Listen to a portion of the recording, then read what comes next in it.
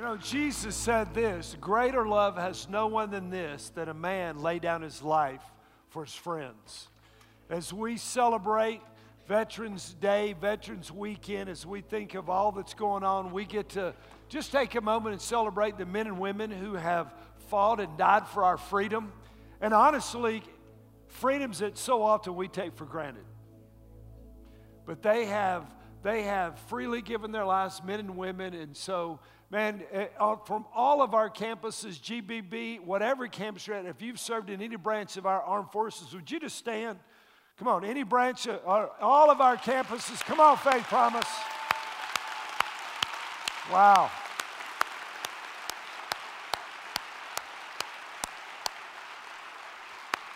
Amen. Thank you, men. Thank you, women, for all that you do. Welcome, by the way, to all 9 of our campuses. Ecstatic to have you with us from Anderson and Campbell and Blount and North, online or God Behind Bars and Pellissippi. It is exciting. You picked an incredible weekend, so we're thrilled to have you.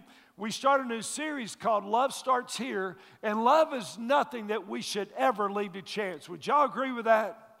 It's just, we all do it. Matter of fact, if you're single, you have probably used a mathematical algorithm in a place like eHarmony or Christian Mingle to try to find that right person, that right love. If your kids were out a week ago on Halloween, they came back, you searched through because you're a good parent. You're afraid your kids might get something bad. You searched through their candy, took all the chocolate. Come on, be real. We know what y'all did. And so, but see, we don't leave things to chance with people that we love. And because we love them. Matter of fact, we don't even take chance what we watch. Now we stream Facebook and Netflix and Hulu because we're careful about what we care about things that are in our everyday lives, all the stuff. We're just very careful. And so we're selective and we're careful about who we're around and what we do. But one thing that, again, we can never do is something we can never leave to chance is love, right? We can't hope it happens. We can't wonder it happens. And so this November, this month, we're going to engage in a series called Love Starts Here to just ensure that we are simply not going to let love be something that happens by happenstance or by chance. Matter of fact, we're going to take one step closer to being and bringing real love to real people with real problems all around us. And literally, even this weekend, with our compassion experience all around the world. Because too often in our lives, we ask, hey, how much do I have to do? Come on, let's be real. You know what I'm talking about? What do I have to do to get by? Do I show up for class? Is this going to be on the test? Are y'all with me? Come on. It's in our DNA. What's the least I can do to get by? When my boys were in school, they didn't do the least. They did a little less than that. Are you with me? Little less than that, but they could talk, so they talked their way out of high school. They didn't graduate their way out of high school. They didn't learn their way. They talked their way out. You know what I'm talking about? Why? Because they just did just enough to get by. So what we do is hey, what do I have to do to get to heaven?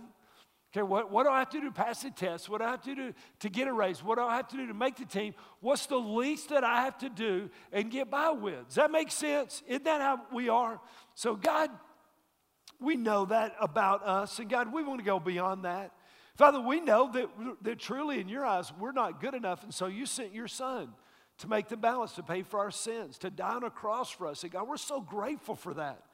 Beloved, because of that, because of your love, because of the scandalous grace that we've tasted, God, would you use that to explode within our inner person, love beyond our wildest dreams, that we would be people that would be marked, that would be sealed, that would be tattooed by the Holy Spirit, that the world would see love. You said, and they'll know you're my disciples when you have love one for another. God, would you help us get out of the mirror and into the ministry of loving people every day and in every way. In Jesus' name we pray. And all God's people said, all right, we're going to take and walk through a very familiar story if you've been around church. It's in Luke chapter 10. And the story is called The Good Samaritan. And we don't know who titled it The Good Samaritan. Probably Jesus didn't title it. But The Good Samaritan, it gives us, there's a lot of things that we can actually just pull because the title, The Good Samaritan. And so just a couple thoughts, just by virtue of the Good Samaritan means there's some bad Samaritans. Are you with me? Because there are some that were good, that means there are some that were bad. And again, when we think about good, we think about what do we have to do. Also, it really is very dangerously close, the Good Samaritan, to a racial slur. I mean, you think of the people group or the person you hate the most. Taliban, ISIS. You think of, and that's what the Jews thought about when they heard the word Samaritan. So it's a title, but it's a racial slur. When they used the word, when they made that comment that about people that they were Samaritans, it was not a compliment. It was something else. But in fact, the Jews looked at them, but they were only half Jewish, so they said they weren't Jews at all. They were mingled. They called them mongrels. They had mingled with other races, and they just hated them. In fact, the Pharisees taught in that day that killing a Jew and killing a Samaritan, they were completely different. Matter of fact, the Pharisees taught that one of the prayers you can pray is that God would not remember the Samaritans in the resurrection. And so it's crazy how bad, but we understand racism, don't we? We understand it. So when we think about the Good Samaritan, does that mean that good is measurable? Does that mean that we can measure up? And so what we want is we want God to reveal to us what He wants us to do. Amen? So He tells this story in Luke chapter 10 so that we can understand what good is and what God wants us to do, how God wants us to act, what God wants us to do in the ministry, because is Jesus our model? Then we're to live like He lived while He walked among us, right? And so in Luke chapter 10, verse 25, this is how it starts. There's a group of people and a lawyer. Now, this lawyer was not like the lawyer that you go to. A lawyer in the New Testament was an expert on the Mosaic law, on the Ten Commandments, on the Old Testament. So this lawyer was an expert in the Old Testament, not in the Roman law, but in the Jewish law. A lawyer stood up and put him to the test. Now, in reality, we don't even know if this guy really wanted to know the answer to the question, or was he trying to trip up? What I love is they're trying to trip up the Word with the Word. Because the Word became flesh and dwelt among us. The Logos became the Rhema. They're trying to use the Word to trip up the Word. That is absolutely dumb as a stick, isn't it? But that's what this lawyer's doing. So he's going to put Jesus to the test. Says, teacher, what do I do to inherit eternal life? Do I have to show up to class? Is this going to be on the test? What do I need to do so that I can get in? And again, we do the same thing today. What do I have to do? It's like saying, do I have to tithe the gross or the net? See, by asking that question, and I've been asked that question 1,000,000 times. I mean, gross, what do you want to be blessed on the net or the gross? You pick. And so that's just how I answer the question. But it says a lot about us. So this lawyer, he's trying to trip the Word up with the Word. So what do I have to do to go to heaven? So Jesus responds, and He said to him, what is written in the law? How do you read the law? Well, you're an expert. What do you think? You've already seen it. How do you see it? Now, what happens is, in the next verse, he is going to recite from memory the Shema, Deuteronomy chapter 6. He's going to recite it. He actually has it on either his turban or the edge of his robe, a phylactery that has this verse on there. All the religious leaders wore it, and this is what he said. He responds to Jesus, you shall love the Lord your God with all your heart, with all your soul, with all your strength, and with all your mind, and your neighbor as yourself. Felt pretty good about that. Felt like he had really done it. So what does Jesus do? Jesus to him and to us is going to flip the script. From what is good enough, from good, G-O-O-D, to go do. From good to go do. Does that make sense? He's going to call him out and us out. And what God calls us out. So Jesus comes back and he said, you've answered correctly. Way to go. Attaboy. You got it. Do this and you're good. You're going to live. And now the lawyer should have shut up. He should have said, we're good. That's what he should have done, but he didn't. So he goes on, look to verse 29. But wishing to justify himself, wishing to make sure that he understood the requirements to get into heaven, he said, oh, by the way, who's my neighbor? Oh, be my neighbor. Who is my neighbor? Now, if you're young, you don't know who that is, and that's okay. Who is my neighbor? Now, this reveals a problem. This guy wants to know what's good enough. And come on, have we not, every one of us, asked that question? What's good enough? How? But here's the deal. Because when you're good enough, your love is limited. But real love never asks how little. Real love asks how much. Real love says, how far can I go? What can I do? How can I help you? How can I serve? What do you need? Where is it that, God, that you want me to engage the world today? Who do you want me to engage? So Jesus goes on and he replied and said, now here's where he teaches a parable. A parable is a literary thing that Jesus used. A parable is a story that Jesus tells to teach a deeper, eternal truth that he wants to communicate. Jesus said a man was going down from Jerusalem to Jericho. He fell among robbers. Bad day. Amen? Now, bad day. And most of us in this series, if we got really, there's 4 people we're going to see. The priest, the Levite, this dude who's having a really bad day, and the Samaritan. Most of us can relate more with the Samaritan. And he fell among robbers. They stripped him. They beat him. And they went away, leaving him half dead. And by chance, a priest was going on that road. And when he saw him, what did he do? Boy, isn't that what religious people do? See, because, man, religious people are about a dogma. People that follow Jesus are about loving people. People that love Jesus don't walk past needs. Does that make sense? So for us that are Christ followers, can I tell you something? We cannot leave love to chance for people who do not yet have a relationship with him. A world that's lost. We can't walk past them and not do something about it. Because if they don't find Jesus, they might find suicide. They might find addiction instead.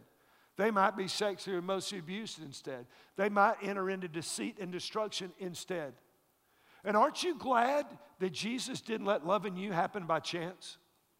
Aren't you glad he sent someone, come on, somebody who loved you and told you and shared with you?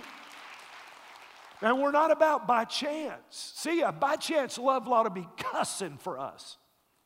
It ought to be profanity by chance loving. We got to be real love to real people with real problems. Is that right? So at the end of this weekend, this service at all of our campuses all weekend, you're going to get an opportunity to take a packet. You're going to get an opportunity. Thousands of you have already been through the compassion experiences at our Blount County campus, our Pellissippi campus. Why wasn't it at others? Because Compassion only has 2. They have 2 for America, and we got them both. Do you know how many other churches wanted them? But they love us. We're their favorite. And so they sent us both. And so, but many of you have already seen a packet. This is a packet. And by the way, don't get a packet and leave with it. It's like abducting a child.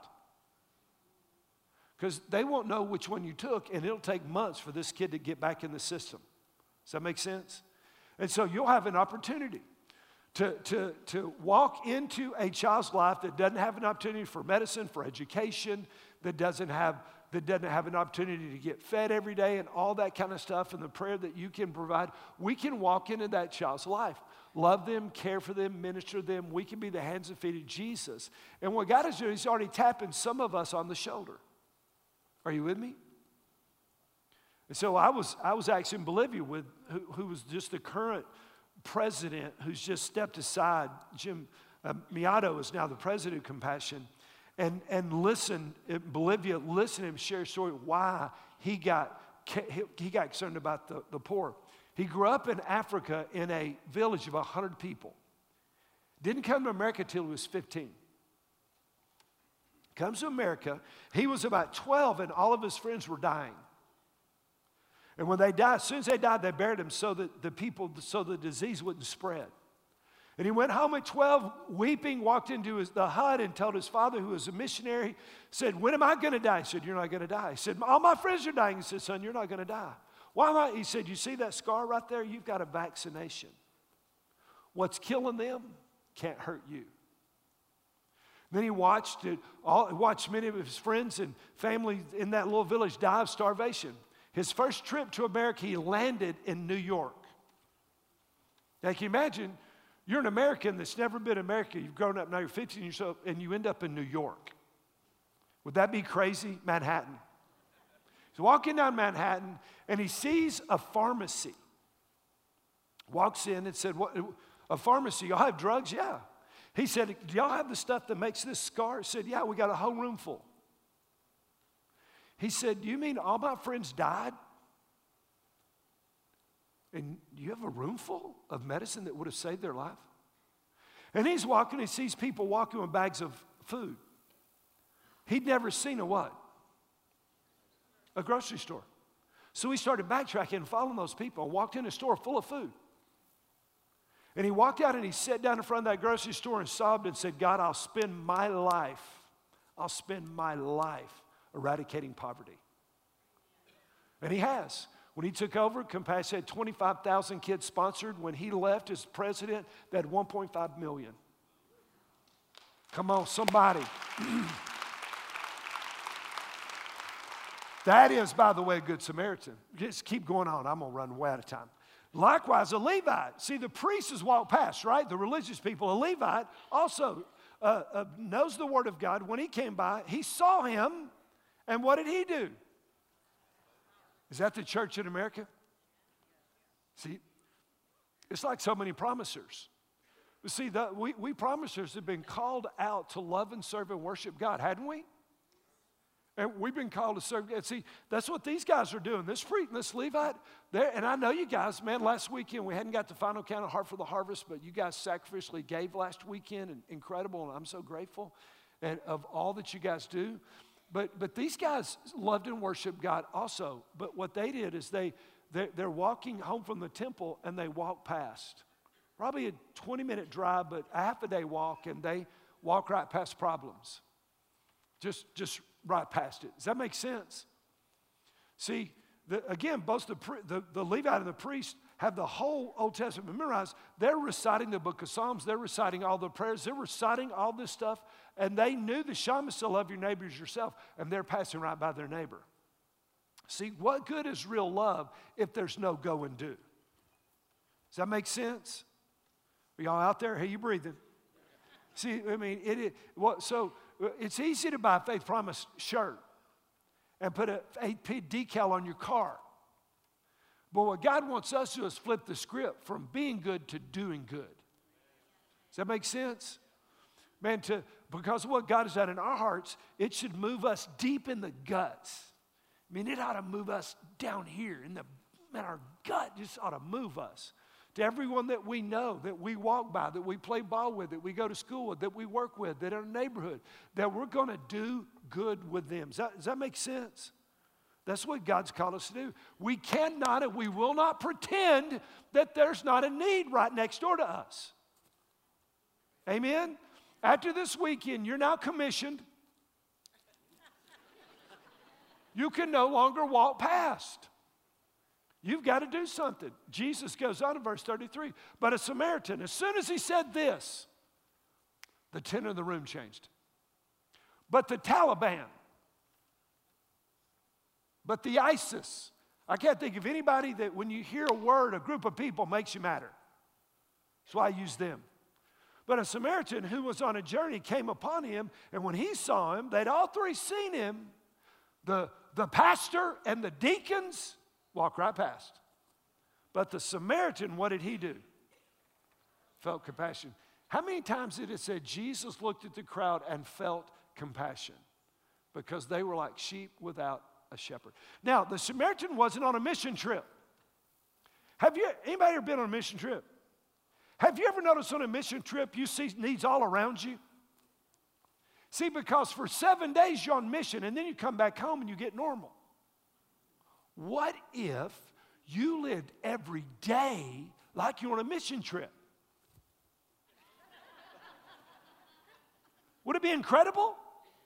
See, that's what you're called to be an ambassador, to be a missionary. Wherever you're at, wherever you live, where you go to school, you're called. Does this make sense? All of us, I'm called, we're all called. And so if you lived on mission every day, you'd see stuff all around you. You'd see it. You'd be moved by people all around you. So when you see a need, you see someone on the side of the road like this dude, how do you feel? Do you judge him? Gossip about him? Ignore him? Or do you go do what the Good Samaritan did? Taking us one step closer to exposing them to the real love that get to real people with real problems. To getting out there, taking us one step closer to being the hands and feet of Jesus and loving people.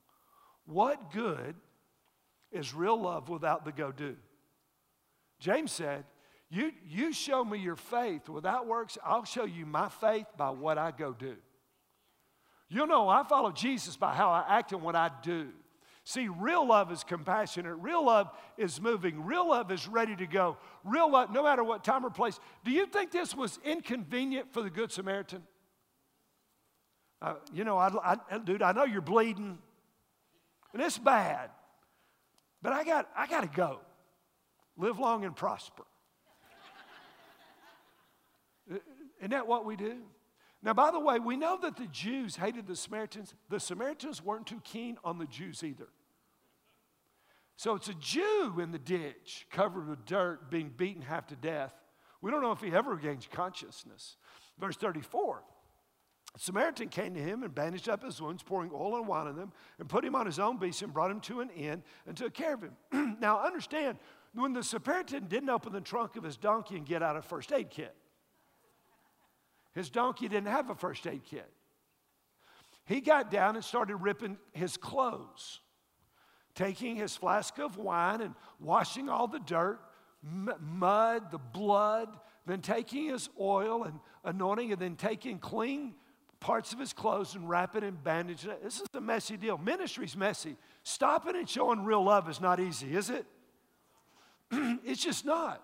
But if Jesus can bow down and wash the stinking feet of those disciples, then we can too. If Jesus can take the hands that would be pierced by nails for our sins and reach and touch people that have encountered the pain of this world, then so can we.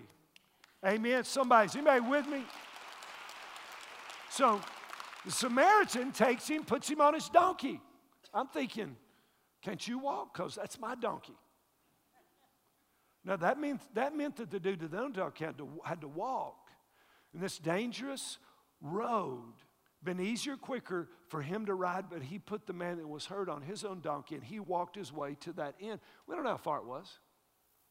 See, the Samaritan was willing to give up his ride. He was willing to give up his time. He was willing to show the love of God. Does that make sense? Says, be inconvenienced. Real love is always going to be inconvenienced. Real love is always eager. Real love is available. Real love gets out of the mirror and into the ministry.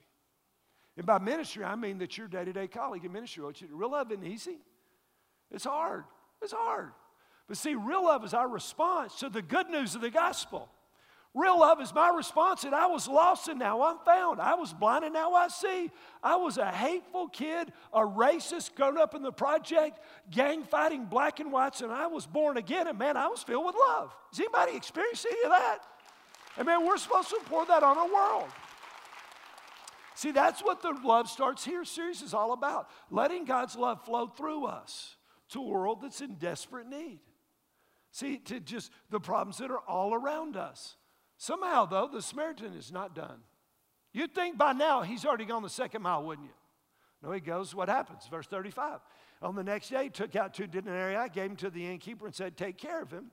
Whatever more you spend, when I return, I'll repay you. Today, you take out your Amex or your Visa and swipe it and say, hey, just put it on my bill. But then he had integrity. He said, I'm going to leave you a couple denarii. If you spend any more, take care of him when he wakes up. You know, when he's good enough to go, let him go. And if this is not enough money, when I come back, I'll pay you the rest of it. Now, 2 denarii is not an astronomical amount of money, which meant probably the Samaritan was not a wealthy man. He was like you and I. Yet he gave what he had and was necessary to take care of this guy. And literally to give a line of credit to take care of this man that he had never before met. That's real love. Is anybody out there? See, you've never met these children. You never met them. I've met them. I've been in compassion churches. One of the things I love about compassion is all the money goes through a church that compassion's already vetted. Does that make sense? It goes through the church. You're not going to go to countries, see all these vehicles and all this stuff says compassion rolling in, big SUVs. You're not going to see that. All the money goes to a church, and it's given out. The people are vetted to get it, the churches that use it. And so these kids, they're like the Jewish man. They didn't ask to be born in poverty. They didn't ask to be born where they wouldn't have money to go to school or get medical treatment. That's just where they are. We're not going to be Levites and look the other way. Now, we'll have almost 8,000 this weekend. This is what I believe. I believe that we could sponsor 1,000 kids this weekend. Does anybody agree with that? Come on, anybody, come on. Now, I believe God, matter of fact, I was thinking, God, would you show people, the people that need to sponsor a kid? That's wrong. God, would you just show people that don't need to? Y'all didn't catch that. It's coming. That means everybody ought to sponsor a kid, unless God says not to. Well, 4 of you, come on. The rest of you are saying, oh, wait, that means me? I know. Come on, Levite, wake up. Come on, we're not passing by. We're going to verse 36, 37. Which of the Jesuses told the story, everybody's mad, because they're all racist. Are you with me? They're racist. They hated these people. They're all mad at Jesus. He could have used anything. Why did he have to put the Samaritan in? Because he wanted to gouge him a little bit. Which of these 3 do you think proved to be a neighbor to the man who fell among the robbers? And he said, the lawyer who asked the question, who's regretting deeply that he asked the question, he said the one that showed mercy. He didn't say the Samaritan. He wouldn't even use the word. The dude that showed mercy. I guess he's the guy. Then Jesus said, you go do the same. See, it wasn't about what do I have to do to be good enough. No, it's go and do. Does this make sense? What this is this. Look, there's a story of Yanel, a little girl in the Dominican Republic. Mom got pregnant. The man she was with told her to get rid of the kid. She refused. The man left.